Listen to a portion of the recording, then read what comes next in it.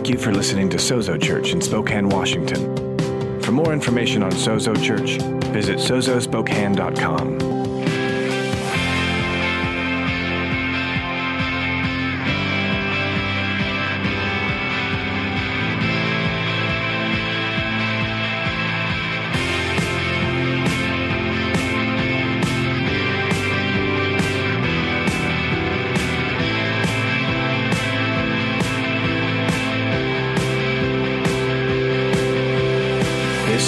Sozo Church. Good morning, Sozo. How's everybody doing this morning? It's good to be in the house. Can we just thank our worship team for leading us in worship this morning? Come on. We are truly blessed. I just love worshiping with you guys. It's wonderful. It's good to come into the house and know each and every week that we gather with a bunch of people who are going to exalt Jesus, amen? And that through that, we're going to encounter him. My name is Mark. My wife and I serve as the lead pastors here. We do want to thank you for coming and spending your Sunday with us, or listening, or tuning in, or streaming, or whatever the kids call it these days. Thanks for giving us this opportunity. That being said, I want to do two quick things up front, and then we do have the word to get to this morning. First, I want to just continue to encourage and call those who are still choosing to worship at home to gather back together and be with us. Amen? Again, I always want to just caveat all this, right? Like, we're not speaking to those who have medical concerns or those types of things, or who work in fields that cause them to not be able to be here. We get that. We understand that. What I'm talking to are the people that I lovingly refer to now as the pajama congregation. So those of you who just would rather be at home in your pajamas, come on, than here in person. Here's the thing. We don't say this. I need an amen from the people who are here. We don't say this because we just want more people in the room.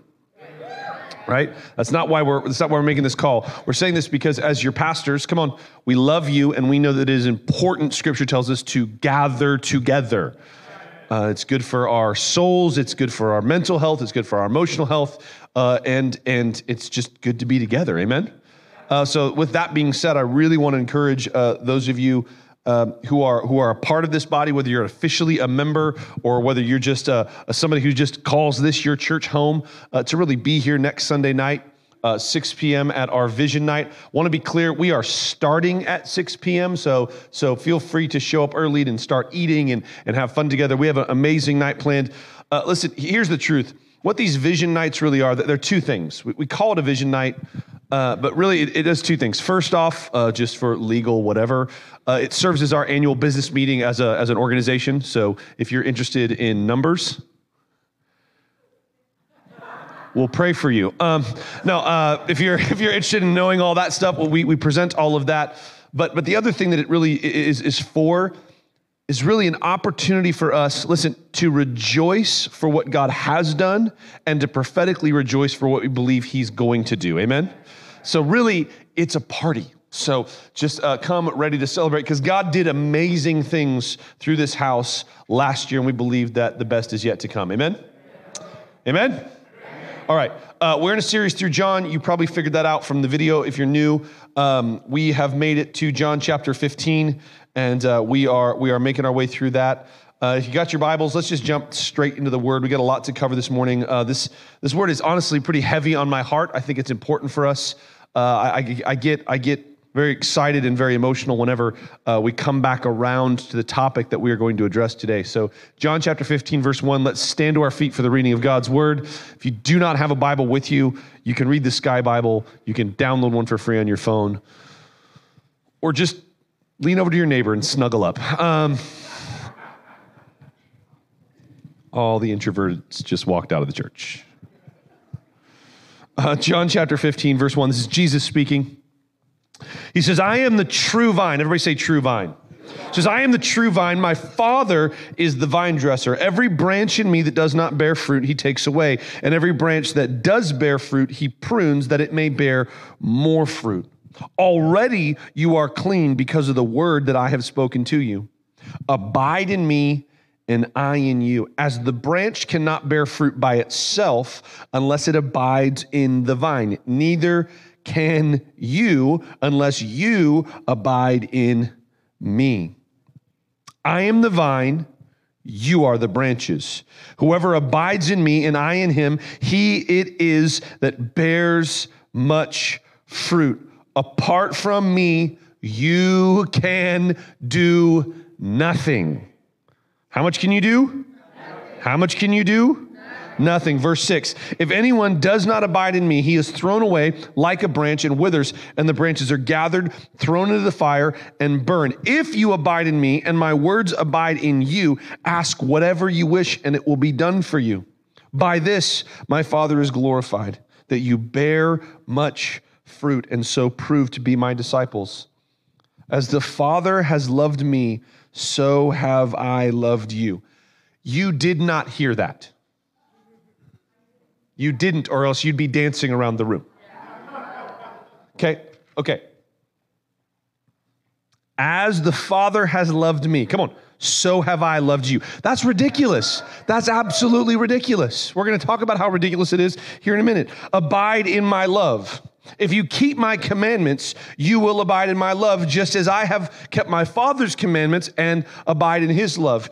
These things I have spoken to you, that my joy may be in you and that your joy may be full. Christians are supposed to be happy people. Amen?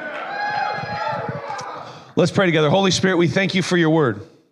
Come on, we thank you for your word, God. We rejoice over your word. We rejoice over the proclamation of your word. We rejoice over the promise of your word. We rejoice over the prophetic power of your word. We rejoice because we know if you said it, God, it is complete, it is finished, it is done.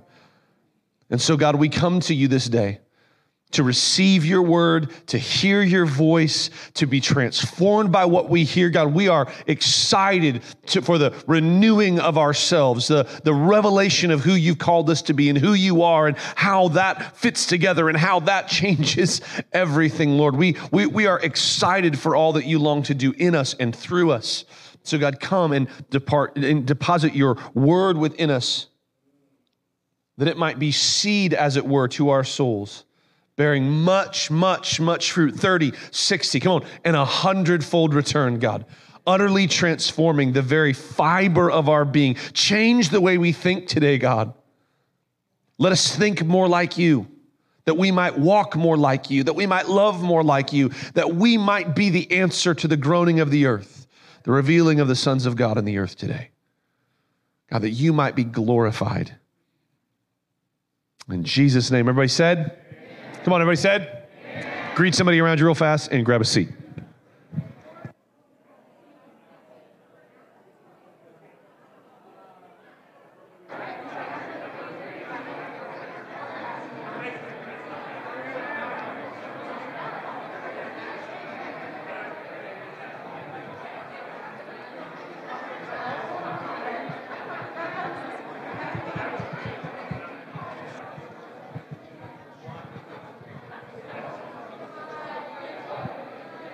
Amen, amen, amen.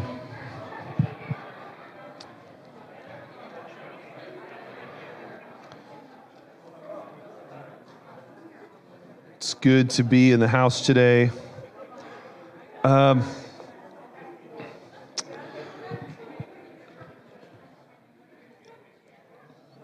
think that what we're going to talk about today in the love of God and the reality of his love is appropriate because everybody knows what tomorrow is. Single Awareness Day. It's a reminder that you're single if you are, and if you're married, it's a chance to get in trouble. So it's important, I think. It's a good thing too. But before we get to really that, which I said we're going to talk about today, if you're taking notes, let's do this real fast. I'm just going to warn you, we're going to get a little PG-13 this morning. Let's be real. In no other context is what I'm about to say be considered PG-13. Only in church would it be considered PG-13, but that's fine. So if you're taking notes, topic this morning, knowing the uncomfortable intimacy of unhindered abiding. I think that the context of the text really holds within it the seed to unlock everything the Lord has for us as his people. Say that again, if I can remember what I just said. what the word says here, the message that Jesus is beginning to relay, this is the start of really the core of what I think John is really all about. I mean, I wouldn't want to like thumb wrestle you over it, but if you made me, I would say that probably John, like 13, 14, 15, 16, 17 might be some of the most important bit of scripture ever. Now, like, I recommend the whole book, okay? Like Pastor Mark approved, right? Like all of it, 66 books, 40 authors, like dig in, have a buffet, right? Like go for it. I'm just saying that there's a lot here that unlocks a lot of the other stuff that's there. So I think it's important for us to really take some time and dive into this, to unpack all of this. And so I want to look at the text, because I want us to make sure we kind of know what's going on here. See, there's some scholars who say that John 15 is in the wrong place in John. Because, right, if you remember, John 13, Jesus washes the disciples' feet. They're in the upper room. They're in this place of an intimate encounter, and they're having this sort of dialogue. And then all of a sudden, John 15 seems to just like shift gears tonally. And so there are people out there that say, no, this is in the wrong spot. Clearly, Jesus said this somewhere else. But if you track with the logic of the text, here's the amazing thing to me. I wonder, scholars are supposedly people who study the text. But if you just read the text, it totally makes sense. Imagine that. Just read the Bible and the Bible makes sense. Because see, Jesus' last words in John 14 are, "Rise, let us go from here." So they're in one place. This is really deep. They're in one place, and he tells them, let's go somewhere else.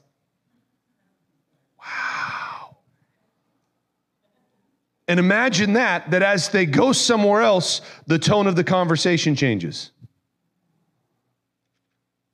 As they move from this intimate place of encounter to actually going to the garden, the place of surrender, the conversation begins to change. Now the thing we need to grasp here, the thing we need to look at is that logical progression. See, he had told them previously in 13 and 14, he'd kind of let them know that the physical proximity type of relationship that they'd had with him is about to change. He was there with them physically, right, up until this point. And he says, look, I'm going away. Things are about to shift. Things are about to change. Things are about to be different moving on from here. And now what he's doing is he's pointing them to a more stable, a more real, can we say it, a supernatural way that he is now calling them to relate to him. He's saying, yes, look, I'm not denying that physical proximity is about to change. I'm not physically going to be with you anymore, but guess what? I'm still the source for all that you have need of. All of this comes under the context of abiding. Abiding is the primary theme of the text. Amen? It's mentioned some 15 times in 10 verses. I think Jesus is trying to get us to understand his call for us to abide. Now, we've defined this. I won't spend a lot of time on it. We've defined abide. To abide is to rest and remain in life-giving union and intimacy of mutual indwelling. To abide is to rest and remain. It's not something we do once and then like, hey, cool, check that off the box. Now I can get to go do something else. No, I rest and I remain.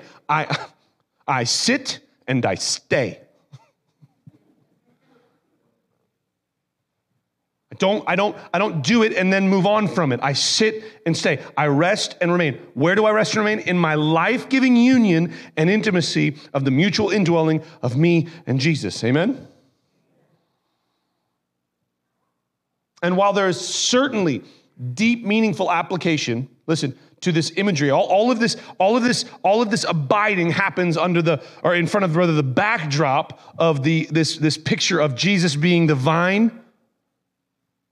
And while there's a lot of personal application that is right for us to draw from that, I think we need to understand that the reality is there's a lot going on in the text. There's an imagery that for us 21st century Christians, we miss some of this imagery.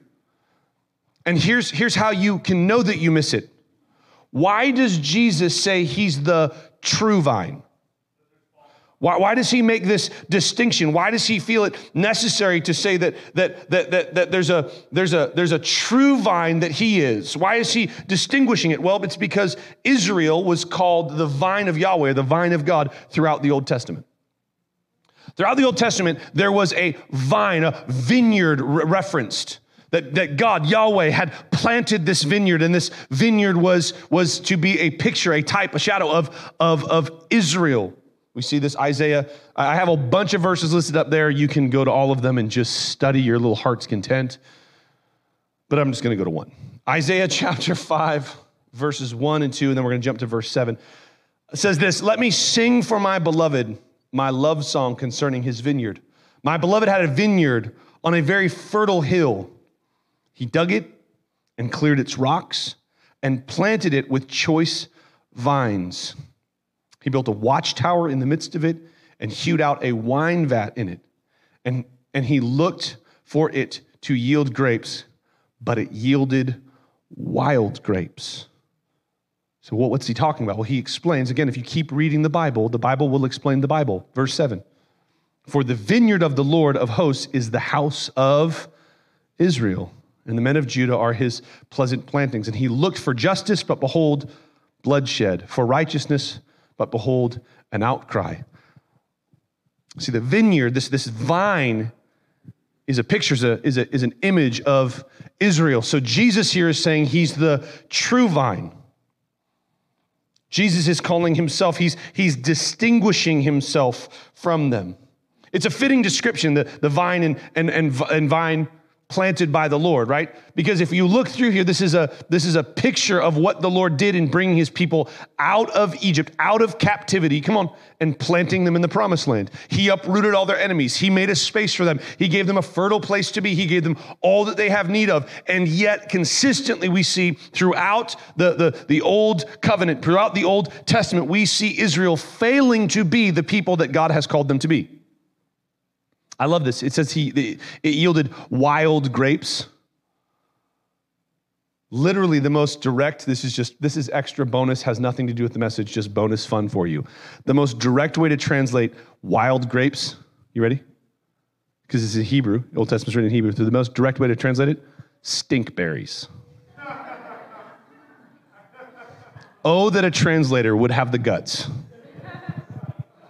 And he looked for it to yield grapes, but it yielded stinkberries. Sour grapes, sour berries. It yielded a false fruit. See, they failed to bear the good fruit. What Jesus is getting at is this. He's trying to help us see this. The people of Israel look to their standing in national Israel for their sense of self, security, and satisfaction. Right? If you were Jewish, right? You were Jewish because you belonged to that nation. And if you belonged to that nation, you believed that's who you were. That was your identity. That's who you really were. That you were God's people because you were a part of the nation of Israel, and Israel was safe because it was national Israel. And it would be prosperous, and it would be satisfied, and it would have all that it was promised because it was national Israel. And Jesus here is saying, no. Jesus is saying that Israel is a shadow vine, a form that lacks the true substance of the genuine. Now, pause. This is 0% anti-Semitic. This is not, you as a Christian don't get to hate Jews because the guy who saved you was a Jew. Okay, so shut up about that. Okay, that's not what this is. That's not this. What Jesus is talking about is that they went to a place to try to find who they were that was not capable of producing what they longed to find there. See, Israel is only the vine of God in that it points to, the true vine, which is Jesus. True, this word true literally means that which has not only the name and representation, but the real nature corresponding to that name. The idea here, that the idea of true is the difference between having a picture of someone and that person standing in front of you.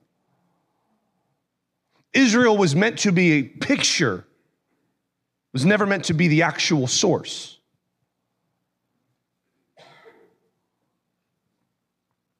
Israel is the vine of God as much as it points to Jesus, who is the true vine. Amen? So yes, there's a personal application, but we have to understand the context around which this text comes to us. Jesus is speaking to a bunch of Jews saying, listen, you're going to one place to find your identity, but I'm about to tell you that I'm the place where you're going to find your identity because Jesus is the true source of your true identity. I'm going to say that again.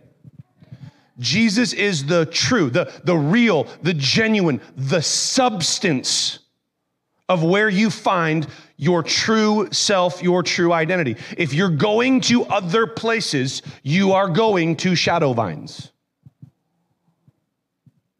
And it's real easy for us to step back and look at Israel and go, they were dumb. And yet it is so tempting for us to do the same exact thing, to look for affirmations about who we are from other places other than Jesus. To look at our appearance, to look at our surroundings, to look at our success, to look at our family, to look at our achievements, to look at our status as either a victor or a victim, to look at ourselves in that lens. Broadly, we can go to things like our ethnicity, like our culture. We can go to things like our political affiliations or our lack thereof. We can go to things like our sexual orientation. We can go to things like the things that we enjoy, the friends that we have, the circles that we run in. And we can look to those things. And listen, some of those things may reflect some of who you are, but those are not all of who you are. That cannot be the core of who you are. It must be informed by who Jesus says you are. Now, before I define, before I clarify, before I try to distill out of this text who Jesus says you are, I want to be super, super clear. I referenced it earlier, but I want to be clear. Jesus has an audience right now. The people that are listening to him speak are exclusively believers. Everyone hearing what Jesus is saying right now, the only people we know for sure to be there are the 11 disciples, not Judas. And you can see, I point this out because I think it's important for us to understand who's being spoken to in the text. This is true anytime you read your Bible. Who is he talking to? Who is being addressed here? Because we understand, right? We've learned this, but we'll just say it because we know, but there's other people here who don't know, but we know. That the distinction between believer and non-believer is not just what we claim to be true about Christ. What we claim to be true about Christ changes everything. Who you are in him, how you relate to Jesus is the single most important and telling thing about you. Not what you look like, not what you just said. This is why we say as a church and why we are attempting with every fiber of our being in this world of craziness to prove that we really mean Jesus unites us more than anything divides us. Because that's the most important thing. So it's important for us to understand that this text is spoken exclusively to believers. Notice a subtle little difference. This is just because we're studying through the whole book. We're not just jumping into this text. So let's remember back in verse 10 of chapter 13.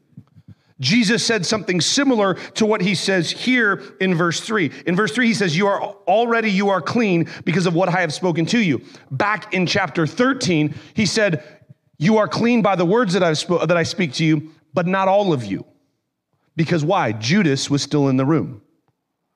So we got to understand this is spoken directly to believers. So what I'm about to say, hear me now.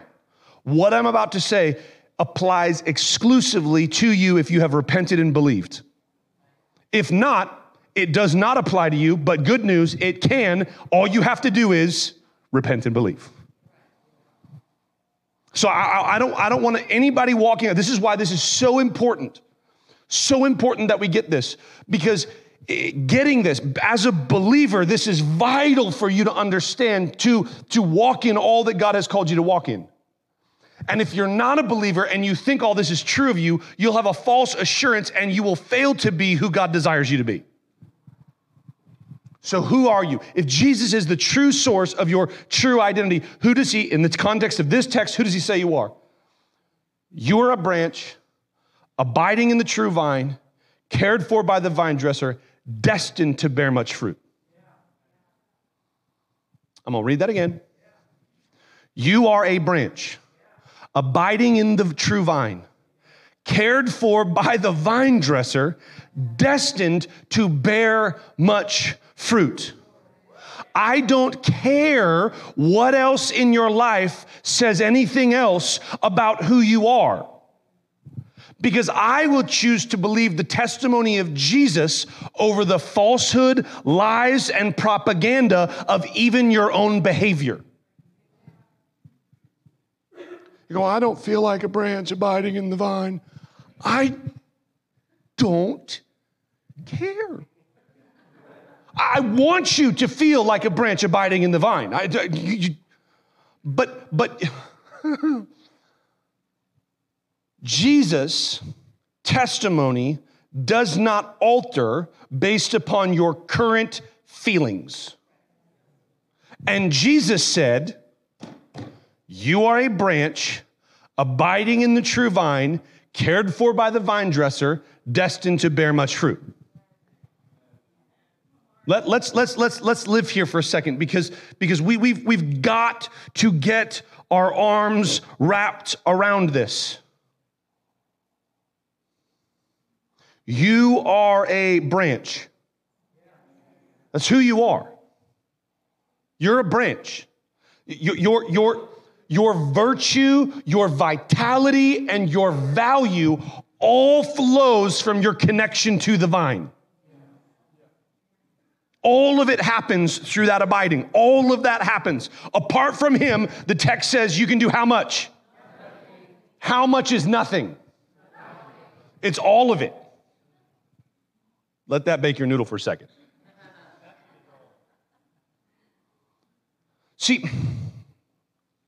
my life's evidence says Jesus is a liar.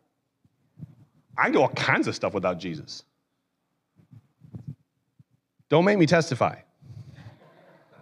But some of y'all need to say amen to some of the stuff y'all did before Jesus. Come on, somebody. Jesus, what do you mean I can do nothing? What do you mean I can't do anything apart from you? I do all kinds of stuff apart from you. The sum total value of all that you do apart from him is nothing. But here's the problem. As a preacher, this is where we like to live. You can do nothing, you can do nothing, you can do nothing. He says it one time. The context of the passage is not, you can't do anything without Jesus. The context of the passage is, with him, come on, you will bear much fruit. The point of the passage is not to make you afraid to not abide. The point of the passage is to make you excited to abide. But for too long, we've let religion just use fear to keep us abiding. Again, I already destroyed part of this argument because the translation, I don't want to have to touch on this every week, but I probably will. Where it says that the branches that do not bear fruit, he takes away, that takes away is a bad translation. We learned this before, right? What it really means is that he bears it up. He lifts it off the ground so that it can bear fruit. Come on, when you go through fruitless seasons, he doesn't discard you. He draws near to you. He's close to you. You are destined, come on, to bear much fruit. That's why you're plugged into the vine. Now, there's a warning that if we cease to abide, then we dry up, and the only useful thing for us to be used for is to be thrown into the fire. Is there a warning about that? Yes, but that only happens if you stop abiding. But as long as you have a religious picture in your head that the Father is just waiting for you to not make enough fruit and he's just right there with the clippers. You better make a grape. It better not be a stinkberry. Quack. Apply that to your parenting. That's not at all what we do. Oh, my kids, I told him to take out the trash 4 times. I'm just going to kick him out. He's 4, I know, but If you got rid of your kids, come on, every time they gave you a stinkberry, they would have been gotten rid of when they were that's all they produced. Little bundles of stinkberry.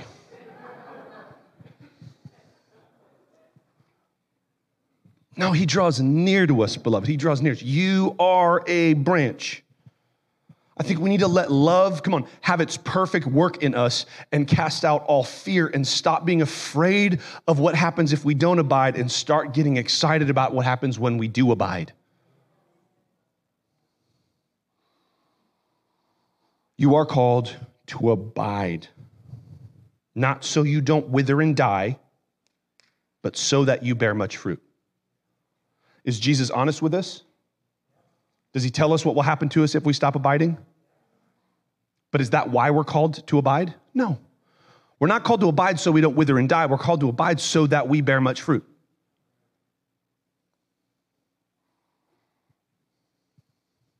Now, here's where it gets uncomfortable for some people.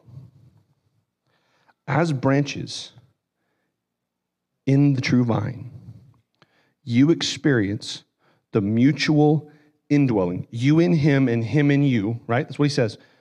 You're in me and my words are in you. There's a mutual indwelling. This is at the core of what it means to abide. This reality is so uncomfortable to the religious and so unbelievable to the rebellious because there's no way we think that I can be in him and he can be in me. So what we do is we either just dismiss it or we just say, well, he's just being poetic. But there's no evidence here, and if it makes you uncomfortable now, it's going to get real uncomfortable in the next 2 chapters. See, we exist in this mutual indwelling. The language that gets used in the scriptures of this mutual indwelling of us in him and him in us and this abiding relationship we have is the same language used of the intimacy known by a husband and a wife. Now, don't miss this. It is far deeper than even that intimacy. But when it's so all encompassing that the only language that we can go reach for and find ends up being in the bucket of sexual intimacy. And so some of us just kind of, we'll just kind of like, we're in church, Pastor. Come on. Let's push that aside and we'll just move along to some other things. And yet without an embrace of the reality of the intimacy that we are called to, we will never get to the place of being who we are destined to be in him. And so I'm fully aware that it makes us uncomfortable. And I'm fully aware that we would rather just sort of change the verbiage, adjust things around, and let's just make it more comfortable. No, there's no room in the text to do that. You abide in him. There's a mutual indwelling. This intimacy is the catalyst for the reality of our identity in him. Let me put it this way. Let me put it really, really simple. You will never be who you are. You will never be who you truly are until you allow yourself to swim out into the dark waters of his love.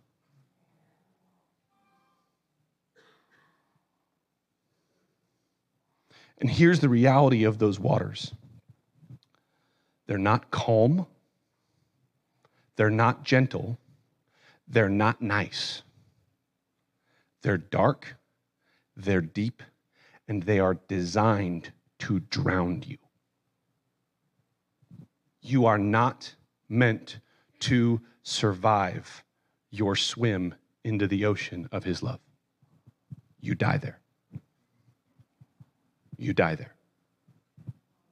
As long as you're trying to live in his love, you'll never know his love. Because you're trying to have his love around you. And he wants you to go under and let it in. And the you that's always lived the life that you live can't survive that. But the you that he created can only live there.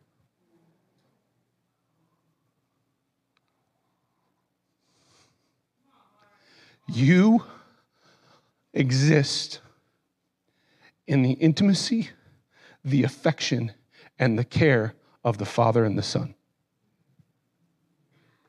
That's where you exist. You don't exist to do your job, to be a spouse, to raise your kids, to be a child, to achieve stuff. You exist according to the words of Jesus. He's the vine, his Father's the vine dresser. You're a branch stuck between the affection and the care and the love of the vine dresser to the vine. With the same love that my dad loves me, I love you.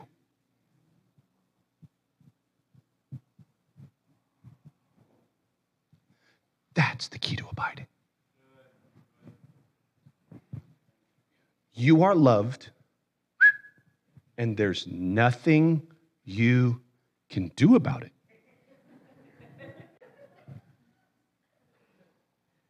That's what Jesus says. Because even if you're like, you know what, I'm not going to bear fruit. He's like, guess what? It's just going to make him be around you more. Your kids get rebellious. What do parents do? They just get in your life more. I've said this for years to y'all. You can run away from Jesus all you want, but he can run longer and faster than you.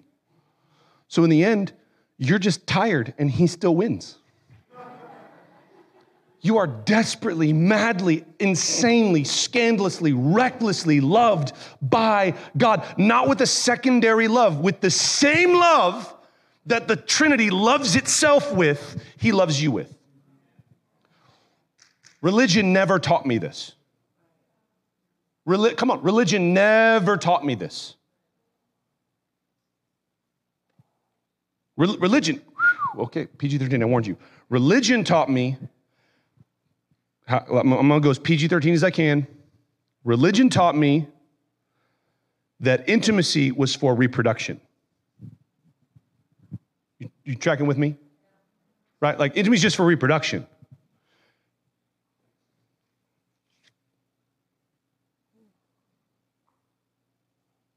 No, it's not. And all y'all married people in the room know it.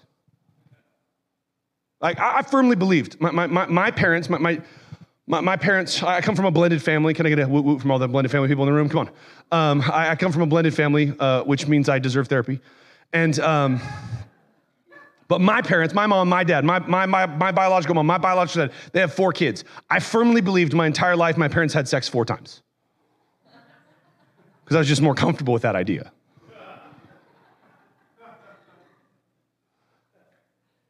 Right? Like, well, that with 4 kids, that's all I need to, I have to be aware that happens. So that's just what, but come on.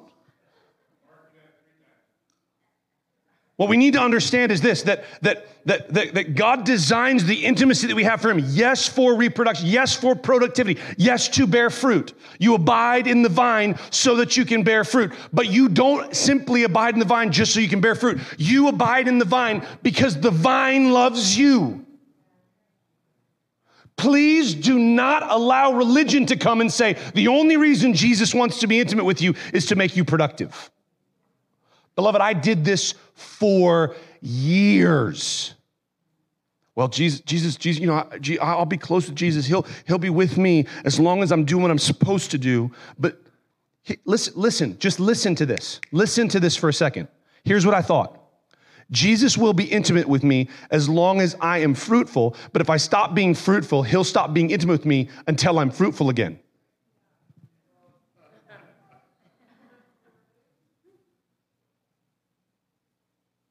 There's a fundamental misunderstanding of biology there. I use this all the time because I know it makes some of y'all uncomfortable, and I just enjoy this. But Abraham and Sarah, God comes to visit Abraham, says Sarah is going to be pregnant next year when I come around. Sarah laughs at God, the mother of the faith.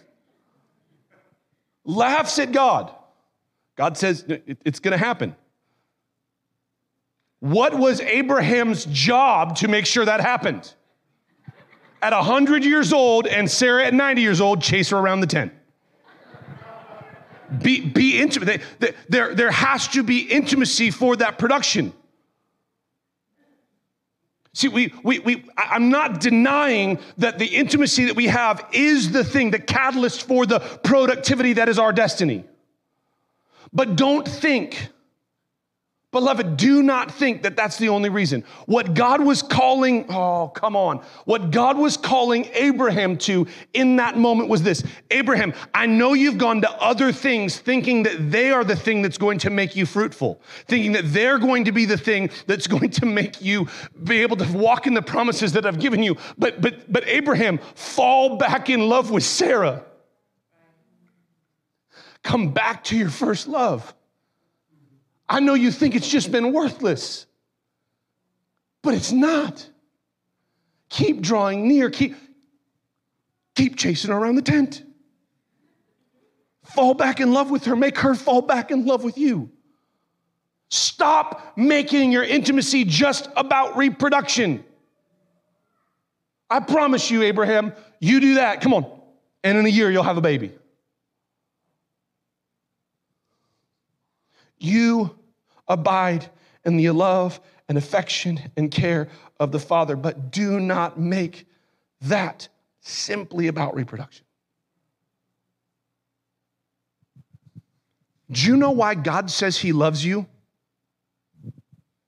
Because he loves you. And who are you, the Bible says, as the pot to tell the potter what it has to do? So you denying yourself the experience of his love is your rebellion against him dressed up like religion. Well, I fear the Lord. You should. You should fear anybody who loves you with the reckless, raging fury that God loves you with. Beloved, we cannot be who we are until we let ourselves drink this water. Until we let ourselves drown in this water.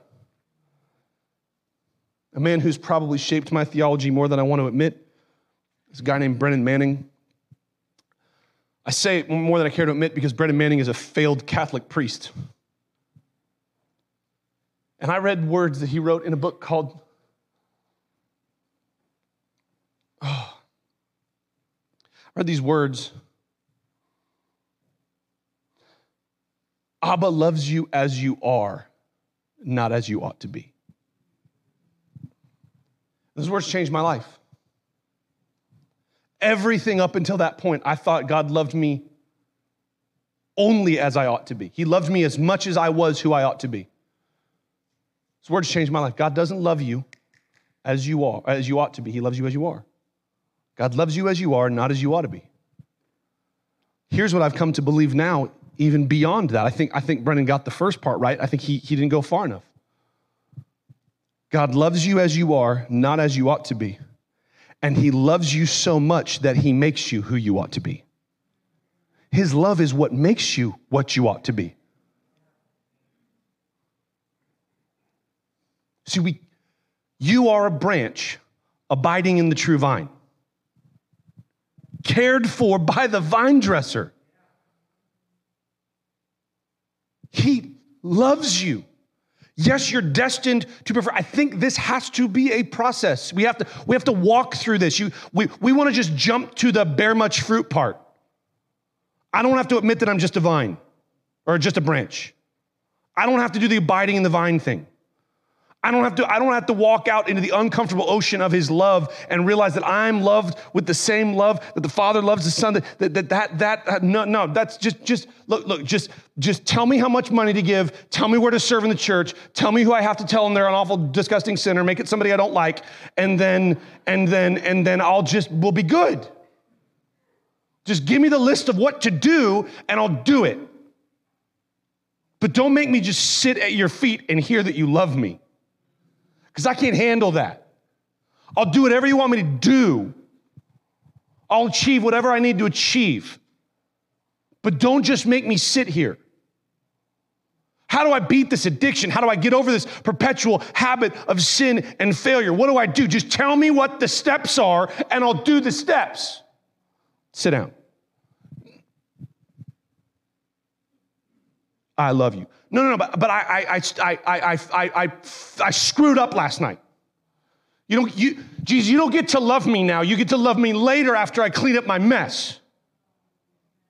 And he says, no. I love you now.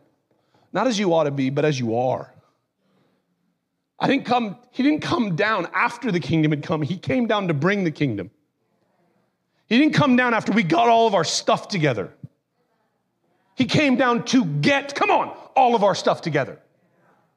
You're a branch abiding in the vine, cared for by the vine dresser, destined to bear much fruit. As long as you abide, fruit is the inevitable consequence of your abiding. Abraham, I promise, if you just keep abiding with your wife, she'll get pregnant. But it hasn't worked yet. I'm 100 years old, Abram says. She's 90. Keep abiding. You are a branch, abiding in the true vine, cared for by the vine dresser, destined to bear much fruit. You glorify Abba when you, when he cares for you and causes you to bear fruit. Did you hear what I said? You glorify your Father in heaven when he cares for you and he causes you to bear fruit. That sentence makes no sense. How do I glorify him when he does stuff for me? Because he's the vine dresser and you're just the branch. He cares for you. He causes you to be fruitful. I said this a couple weeks ago, I think, maybe, I don't know. Somebody still needs to hear it. Believer, beloved, follower of Christ, it is his job to make you fruitful, not yours. So you are right where he wants you to be at this exact moment.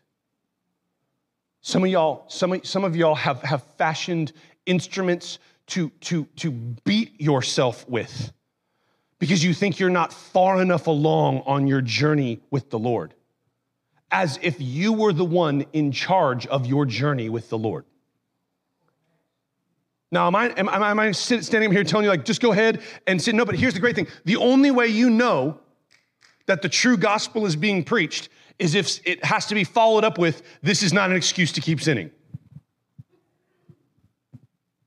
That's what Paul says. So you need to hear, believer, beloved, you need to hear, you are right where he wants you. Now, part of where he's brought you might be uncovering all of the worthless crap and the worthless places you still go looking for what is good. But you're here right now. What do? You learned how to do it when you started, admit and abandon. Wow, this stuff is worthless. Ba-ba. Let it go. Stop going to shadow vines, hoping for something that will cause you to be fruitful, when the only way you can glorify your Father is when he cares for you and he causes you to bear fruit. It's the only way, it's the only way, it's the only way, it's the only way. There is no other way. No other way exists. You can't get here by any other means. How many ways do I need to say it? I need to say it as many ways as we've lied to ourselves thinking that there's other ways.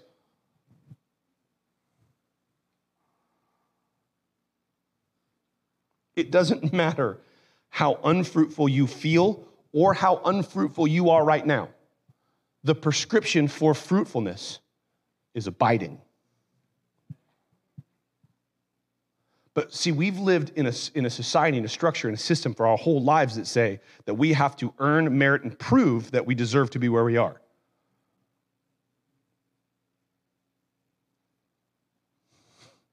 But the kingdom is not like the systems and structures of the world that we've lived our whole lives in. Please hear me, beloved, pastoral moment. I'm not telling you to take this and apply it to your productivity at your job. Well, boss, I'm just abiding, and really you're the one that's supposed to make me productive.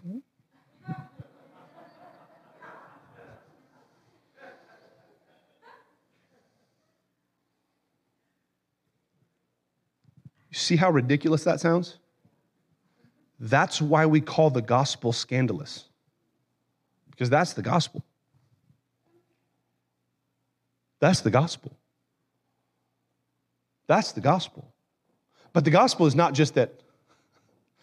The gospel is not just that he makes you productive, that he makes you fruitful, that he makes you, that he does it. The gospel is that you were dead and he still does it. You didn't just show up to work late. You showed up to work dead. And you still didn't get fired. Because he made it up. He made it up. He's the one that does it. He's the one that does it. He's the one that does it. You are a branch abiding in the true vine, cared for by the vine dresser, destined to bear much fruit. As we come to fully believe this, as we come to fully believe that that is who you are, as we come to believe that, I believe that's when everything else gets unlocked. That's when we know the security that we desire. Do you realize that you're secure because he makes you secure? You're secure because he doesn't let you go. I used this for years. I don't know the last time I used it, but it's the difference between what I call monkey faith and kitten faith. Real deep. If you go to the wild and you see monkeys with their babies, these monkeys live in the wild and they have to survive. Survival is their goal. So they have babies, and here's what the little babies do. If you've never seen a little baby chimpanzee, like your life is about to get real good when you Google this later. They're the most like adorable. Like, they're just amazing. And here's the part where I ruin the cuteness. We find dead baby chimpanzees all over the ground in the jungle. Because it's that little baby chimpanzee's job to hold on to mama as she runs all over the forest trying to make sure they survive. It's up to the little monkey to hold on. Compare that to the way a cat takes care of its kittens. Anybody ever have cats in your house? There's exorcism, so you can get rid of those.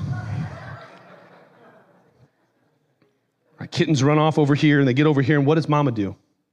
She goes over and she picks them up. And they kind of wiggle around, whatever. She picks them up, carries them back over, puts them where they go. Picks them up, carries them over, puts them where they go. Religion tells us we have to have monkey faith. Jesus is going, he's doing, he's got a purpose, he's got a plan, he's got a destiny, he's moving in the earth. You better hold on, because if you fall off, you're going to fall and die. No, come on, when you wander off, Jesus steps up, walks over, picks you up, come on, carries you back where you belong, and sets you down. And if you're like me, you instantaneously get back up and run away. And he comes over, and he picks you up, and he carries you back, and he puts you down until you are convinced that everything you need is right where he put you. But I have spiritual ADHD. I have real ADHD too. I also have spiritual ADHD. Permeates my whole being. So if there's shiny stuff over there, My inclination is like, let's go chase that. All the while, I live in the place of never-ending light. And yet shiny stuff can, worthless things.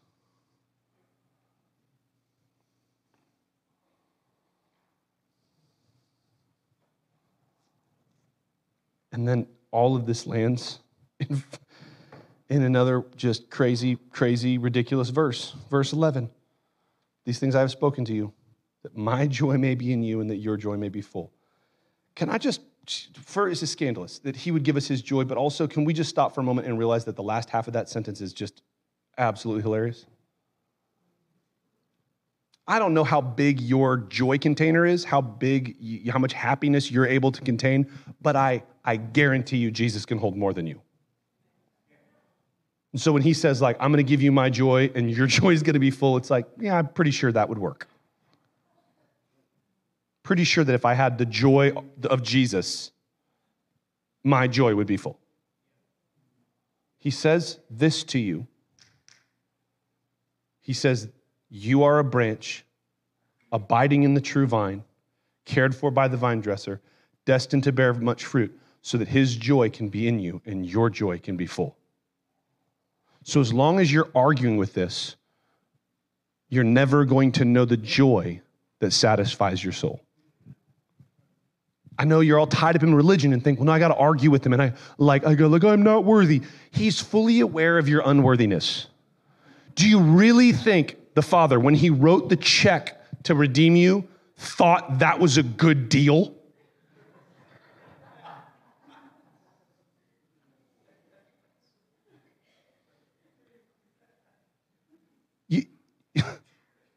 Jesus is not looking for the lemon law to kick in on you, okay? Like, this one's broken. Like, he knew you were broken when he bought you. What do we lovingly refer to ourselves around here? The island of misfit toys. He was fully aware that that's who you are. He doesn't say that all of the not broken branches should abide in me. Just abide, just abide, just abide. You are a branch, come on, abiding in the true vine, cared for by the vine dresser, destined to bear much fruit. So why are you looking anywhere else for a sense of yourself, your safety, and your satisfaction? Why? This is who you are. This is who you are. This is who you are. I'll preach for another hour at you if you don't believe it. This is who you are. This is who, everyone's like, I will say amen as much as I have to say amen if you will just be finished.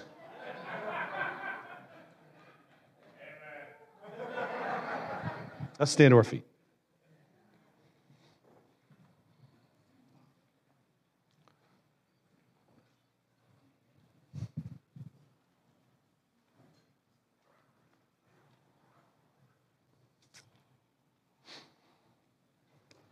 Okay. I want to ask this question because I think we need to spend some time on it. As we move into our response, I think it's appropriate that we do so. What are your shadow vines? Hear the question I'm about to ask you. What are the worthless things that you are going to for a sense of yourself, your safety, and your satisfaction? Because they will all fail you. The sense I have this morning is simply this, that the Lord wants to reveal his love to his people. You cannot be who you are called to be without understanding that who you are is a branch, abiding in the true vine, cared for by the vine dresser, destined to bear much fruit.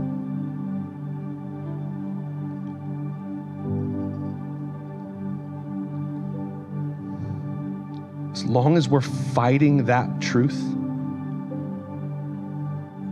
we'll continue to go to other places and other things.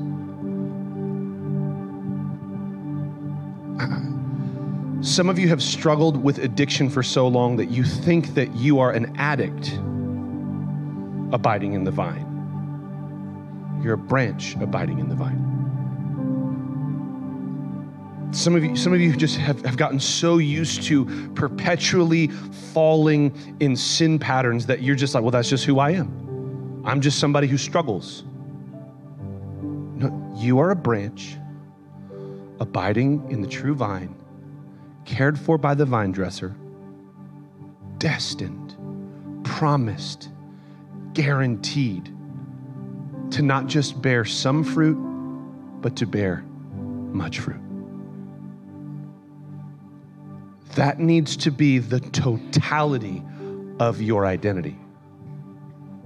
You are recklessly, scandalously, outrageously loved by God. With the same love that the Father loves the Son, He loves you. You are caught up in the swirl of the divine. Believer, talking to you, that's where you live. Whether your life is reflecting it or not, that's where you live.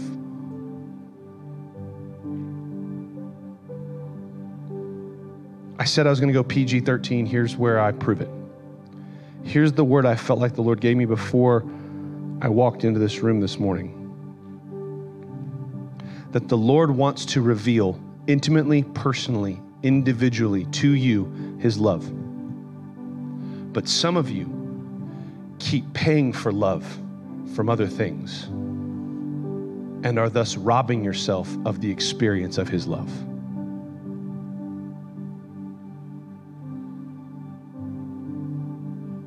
We keep giving ourselves, we keep whoring ourselves out, the scriptures say, to try to get what we think we need, when all the while Abba is standing, hands outstretched, saying, I will give you everything you need. You just have to be willing to stop visiting those places so that you can know His love. Stop looking to all this other worthless stuff for who you are. What does that look like right now? What am I saying right now? What I'm saying is I say you are loved by God. You keep thinking, no, but you don't know about this. Here's another phrase that has been wrecking my life lately. This time it comes from worship music, shockingly. The one who knows you best is the one who loves you most. Well, Jesus only loves me because He doesn't know what I did last Tuesday. Really? Come on, it's time to receive your own revelation of just how much the Father loves you. Not as you ought to be, as you are. You want to know what's going to change this city? A bunch of people who know that they're loved by the Father. Not a bunch of people who've perfectly mastered apologetics. Not a bunch of people who can do signs and wonders and miracles, and everybody they get prayed for, everybody gets healed. No, a bunch of people who know that they are recklessly, ridiculously, madly in love and loved by Father.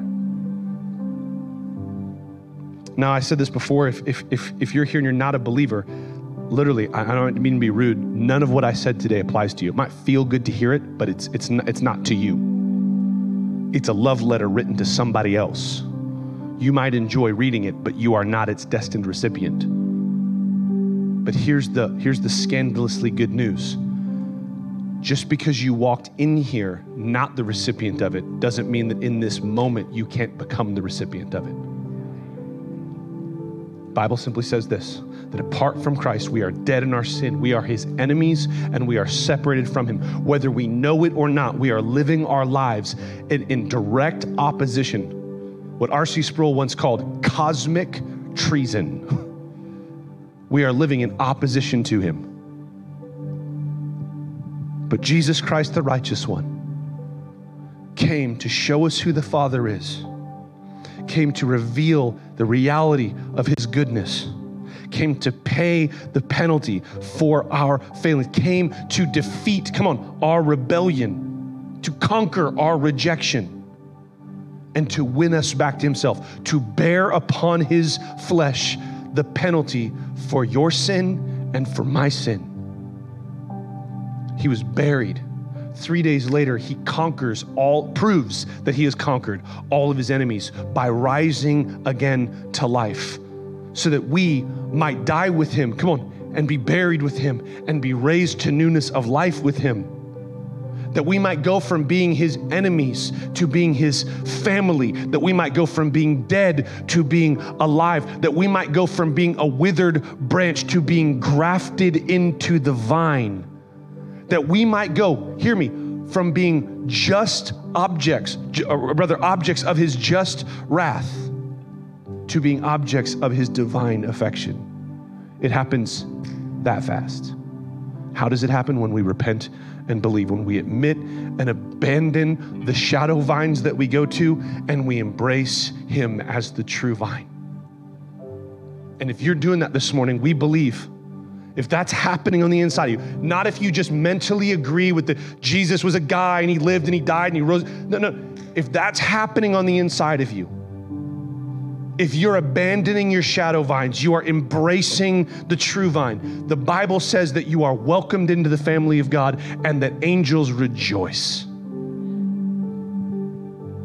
So we're going to move toward our response. We respond through contemplation, celebration, and communion. Start with communion. One, we have people that would love to stand and pray with you. Over here by the cross, they would love to stand and pray and believe God to move mightily in your life. We believe, church, I need an amen. We believe that when we pray, stuff happens. We receive testimonies of answered prayers, okay? Not because we've mastered the art of prayer, but because we know the master of prayer. So we commune one with another. We open our hearts and allow ourselves to be vulnerable with one another. Here's what I'm going through. Here's my struggle. Come on. It can be physical, emotional, financial, relational. Doesn't matter. We would love to stand with you and pray with you. Love it. It's an honor and a privilege. The team's waiting to do it. I like to tell this group over here, it's worth the walk. We know it's all the way over there. They had to walk for coffee. You have to walk for prayer. It's a deal, okay? You made it when you chose your seat.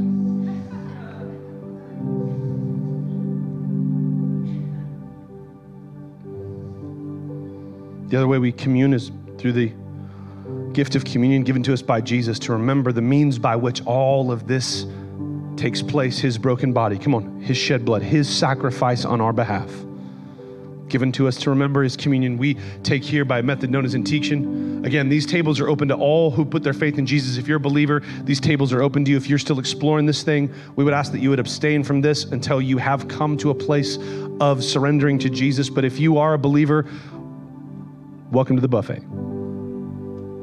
We take by intinction. It means taking a piece of bread and dipping it in the cup and partaking. We have gluten-free available on the edges if you need that. Feel free. Also, I do forget to mention sometimes, but if you're not comfortable with that sort of thing in this sort of environment right now, we do have little baskets sort of stationed around the back of the room with what I lovingly refer to as Keurig communion, little prepackaged communions they say it's bread. It's in there. It chews, kind of. So you're welcome to partake in those if you would need. It's yeah. We prayed over it. It's fine.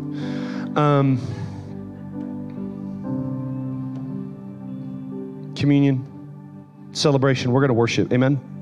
We're going to sing. But I think the most important thing we're going to do this morning is the contemplation element.